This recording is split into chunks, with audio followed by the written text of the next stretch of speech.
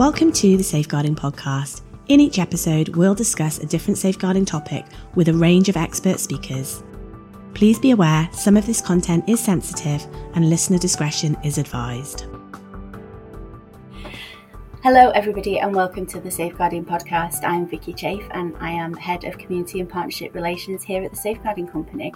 I am joined here today by Luke Ramsden. Luke, can you introduce yourself please?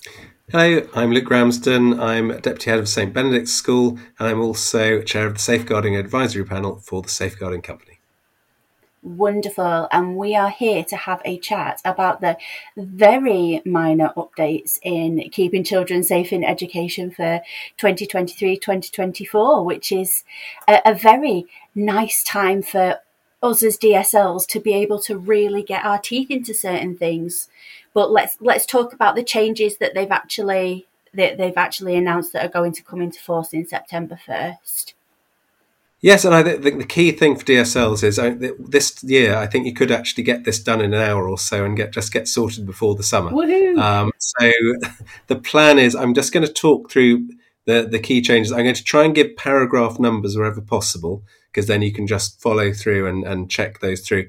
And then things like a number of these things will be sort of going onto your Microsoft Word and doing replace with kind of function. So it really shouldn't be that much. Having said that, a few of them are, quite useful little changes to know about. And of course, that if you get an inspection, they're always very keen that you've reflected those changes in your policy. So what I've got, I think, is 5 quite little things and then one larger thing about filtering and monitoring, which seems to be a new thing that they've really focusing on this year. So without further ado, the first thing, if you go to paragraph 13, a change in wording. So a bit like last year, they changed some of the different wording. They've now changing that students who are very often absent from school, they have low attendance basically, they are now absent from education rather than missing from education. The reason they've done that is because they want to have a separate category of students who are literally totally off the books. They're not going to a school anywhere. So they're missing from education. And so with your policy, I think the thing to do would just be to change missing to absent, because any student that's got a very low attendance, they're an absent from education. And it does mention, just one thing that's worth adding into your policy is they mention specifically the new government legislation, not that new now, but the government legislation on working together to improve school attendance. So the 2 things you need to do for your policy is to change missing to absent and to make sure you've got reference to that legislation. And of course that you're doing all those things in what you actually do. So that's first point. The second one is an interesting one in terms of how you deal with SEND students. And this is in paragraph 89. And just a small but important addition where they've added a sentence to the end of paragraph 89 saying, there is also a duty to make reasonable adjustments for disabled children and young people. Now, this is adding on to that the whole paragraph is saying you need to support students who've got protected characteristics, all those sorts of things. But I think that phrase, reasonable adjustments, first of all, is worth, you need to make sure that's in your policy, but also it's worth having a discussion with your SENCO, with your senior team, about what exactly that reasonable adjustment means. Now, it's really quite likely that's probably going to be in your SEND policy or in your curriculum policy, or it will be somewhere or other. But first of all, you as DSL, I think knowing what those reasonable adjustments are, and working out whether you're really happy with them from the safeguarding frame of mind. So again, a small change, but just one that requires a little bit of thought, a little bit of discussion ahead of the new year. Third small point is just a note on paragraph 157. And this says, which I think you'd all know this if you've been a DSL for any amount of time, but the note says that consensual image sharing, this is about is sharing of image, especially between older children of the same age, may require a different response. It might not be abusive, but children still need to know it's illegal. The important thing about that, and I think the thing that would be worth adding into your policy and perhaps your behaviour policy, is that real clarity over that illegal activity that that you will have to report to the police is not necessarily that it's been immoral activity, that's been unpleasant activity, that it counts as bullying. And I think that's really important. If let's say you have a couple, boyfriend and girlfriend in the sixth form who've shared images, and you would say, this is unwise. This is something that, it is illegal by the letter of the law. The police have to be informed, but we are aware that this is very different from non-consensual sharing of images. Yeah. So again, I think that's a small point, but one which is worth incorporating in there. I think one extra thought, though, is, of course, the way in which consensual sharing of images can become non-consensual sharing. Just because they're boyfriend and girlfriend age 17, the sad fact is that they are unlikely, if we're honest, to be still boyfriend and girlfriend a year, 2 years later. And so having a 17, 18, 19-year-old with images of you that you might not necessarily want other people to see is not that good idea. So again, a little point worth bearing in mind, worth having that discussion with your pastoral team and making sure that you're really on top of what that means for you and your school. And I also think that it's a really good way and a really good chance for you to look at your RSE programme as well, because those conversations that you have with those older children would be different than you would have with the younger children. And actually, of everything that we've been looking at for this past 12 months around consent and boys' approach to consent and things like that, having that conversation and having that clarity is actually really important. Yes, and I think that word consent is key, isn't it? Because It obviously it's the fact of a picture being taken, but actually the key thing for us as safeguarding leads is the consent element of it. Absolutely. So yes, so a small but important point. Yeah. And then the penultimate of the smaller points is one about when you've got other people on site. So let's say you've hired out your sports hall to a football club or something like that. 2 minor points there. First of all, make reference in your policy to keeping children safe in out-of-school settings. Mm-hmm. So that is on paragraph 167, and that you won't need to look into it in great detail because you're not an out-of-school setting, of course. Yeah. But you need to be aware that it exists, and that any external organisation using your buildings or facilities will need to be aware of that and need to make reference to that. And then there's one thing which actually does raise questions. I was talking to Di Durbridge, who is, many of you listening to this may know of, working with Optimus, who knows all about safeguarding, and he himself was a bit puzzled by paragraph 377. Now, what this says is if you have an external organisation using your buildings, if there is an allegation there, it says, and I quote, "As with any safeguarding allegation, schools and colleges should follow their safeguarding policies and procedures." Now, what I don't personally understand is if you've got that company using their own procedures and it happens with their staff, why they wouldn't use their procedures. Mm-hmm. I'm slightly wondering if they've made an error on this.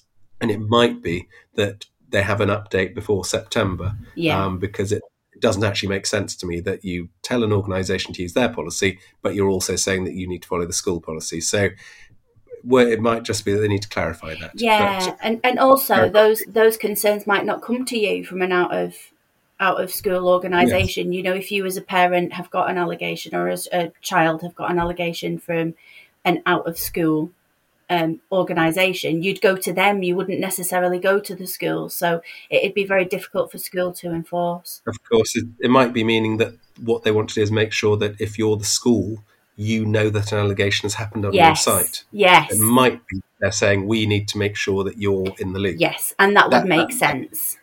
Yes. Yeah, absolutely. So perhaps watch this space on that one. I'm not sure exactly what that means. But and then one final small point, but I think, again, a nice important little point is paragraph 221. And this, I think, is a really good point to make. It says, schools and colleges should inform shortlisted candidates that online searches may be done as part of due diligence checks. So this is in the HR field. I think this is really good because there's been a whole year of people thinking, do we do online checks? Don't we do online checks? It's up to you. This, for me, very much says, yes, you need to be doing online checks. And it strikes me as such an obvious and easy thing for a school to do, just to do a Google search on a candidate. And those things that they're putting out in the public sphere, if it's really obvious that, oh, goodness, I'm not sure those are the things I want a candidate for our school to be doing. That seems such an obvious way to do searching and looking at things. So that seems to be a very good thing to make sure your HR team are doing. And, just to clarify that as well, and the importance of it, I was talking to a school who was going through a recruitment, and they'd shortlisted some candidates, and one of them was absolutely fantastic. They thought that he was going to be incredible. It was a high school position as well. And they did the online searches, and it turns out that he was an author, but he was an author of erotic novels, erotic graphic novels. Now, it just goes to show how important it is to do these searches, because obviously it was published. There was nothing necessarily wrong with him doing that, but working in a school might be fine with that, but they also might not exactly. And if the children found out, it was a whole thing. So it just goes to show how important that these searches are, and how given that we've got them, given that people live so much of their lives online, I think it seems very sensible. Absolutely. So this goes on to then that the one sort of main point I've got for you is that is about filtering and monitoring. Yes. And I think this is absolutely clearly a response to the way in which so many schools are now, even though we're post-COVID and we're not online schooling, so much of our work is done on computers. We have a lot of online schooling, a lot of setting homework online. And so having digital filtering and monitoring of what students are looking at, of what they're typing in, is absolutely key. And I'm certain that 99.9% of schools already have these sorts of systems in place. But there are some quite useful little sort of clarifications about what happens with them. Again, just like before, I'm just going to point out the paragraphs that you might want to look at in this. First of all, these are paragraphs 14 and 124. And this is saying that all staff need to be trained in understanding filtering and monitoring of what's going on. Now, I would imagine your teachers are not going to be sort of following up concerns and actually in the nitty-gritty of what happens with them. But I think them understanding how the process works is important, as much as anything else, so that they can inform their students. So let's say an art teacher is doing an art research project.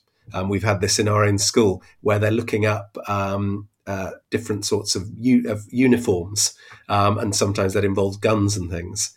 So they could say, well, these are things to avoid looking up. These are things that sort of go into the filters, or indeed they could email the IT team and say, do be aware, in the next couple of days, you might have a number of concerns that pop up saying looking for guns, that sort of thing. And actually, it's not a problem.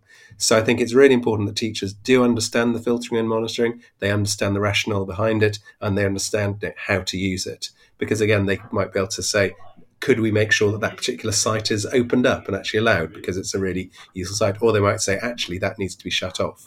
But they definitely need to be part of the system. So making sure that in your policy that you have that training, and I think schools in your the usual regular annual updating safeguarding training, discussing your filtering and monitoring processes would be a very good idea.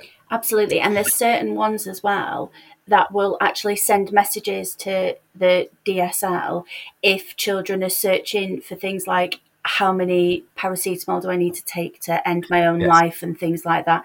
And actually that would be something that if you didn't have the filtering and monitoring systems active within your school, you would never have known that. So, they're really, really important for that side of it too. In terms of self-care for students, in terms of potential bullying, absolutely, they're very important these days.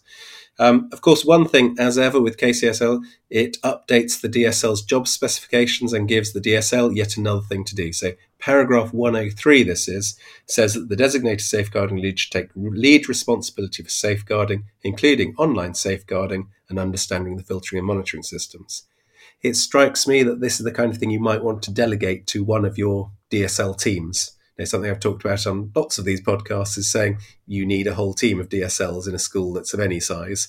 And so this seems to be an obvious area where you might say, would you like to take on this responsibility and make sure that you do on a day-to-day level? Of course, the lead DSL will need to understand the system and have had an input into how it's set up, but it might well be something you delegate to another DSL in terms of the actual day-to-day running of it. But it is interesting that every year they're adding more and more things to the job of the DSL and making it that, in practice, it has to be a team because you've just got too many things to do otherwise. And the key phrase here, and again, I think a lot of schools will already have looked at this in setting up these systems, is they say that the filtering and monitoring should block harmful and inappropriate content without unreasonably impacting teaching and learning. And I think that's where DSLs and teachers having an input into how it's set up is key, because, as I say, no, their sites, let's know, as a history teacher, sites on Nazi Germany, sites on things like that, could well have some really difficult material, really images that you wouldn't want a student to see normally. But on the other hand, as an educative thing, if you're researching the Holocaust, you've got to see that material. So that it's that sense of having a flexible system where teachers can make changes, can open up sites if they need to, and also by the same token shut off things that they view as not appropriate. And there's no reason why you can't open something up for the week that you're researching it and then close it back down again. Having that flexibility with these systems is wonderful in that respect. And also with individuals. So if there's an individual, let's say, linked with SEND, somebody who, perhaps a student with ASD who is perhaps not as aware of different things they should be looking at or for, and you might say, actually, there's a slight different change in the levels, and most systems will allow that. Or there's a student who has had issues in terms of controlling their computer use, and you could change their levels. So these are all things you want to be looking at so that you've got that flexibility that it does what you want it to do. The third point on this filtering and monitoring is to make sure that you are looking at your other policies. So you're looking at your safeguarding policy, but this needs to link with behaviour policy. Have a think about what are your sanctions for getting this wrong? What is there a sort of sliding scale? How's that done? How does this work in terms of your IT policy? Do your IT leaders have buy-in with that? And so it's something that might well be part of that broader strategy meeting about how is this working next year, and how does this work with, say, individual devices when students take them home, those sorts of things. So certainly something worth thinking about, that the more global perspective of how you use these computers. And the final 2 points, first of all, just to put into your policy, you probably would do this anyway, but paragraph 142 says, do have an annual review of this. Seems eminently sensible in that by this time next year, most schools will probably be using artificial intelligence quite a lot. What that will actually mean or look like in terms of filtering and monitoring, and what do you do if AI has accidentally generated material that is difficult or objectionable or racist? Is that the student's fault? Is that the fault? So these are questions we're going to have to think about this year. So an annual review.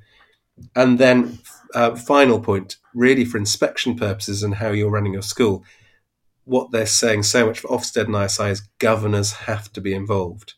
And that thing that they're saying all over your school is that it's not just governors signing off saying, oh, I'm glad you've got that policy. Your safeguarding governor, perhaps you've got a governor in charge of IT, they need to be involved in this, part of these discussions, and understand the systems that you've got in place. Absolutely. And the training. And I mean, it's something that we've spoken about a million times before, Luke, isn't it?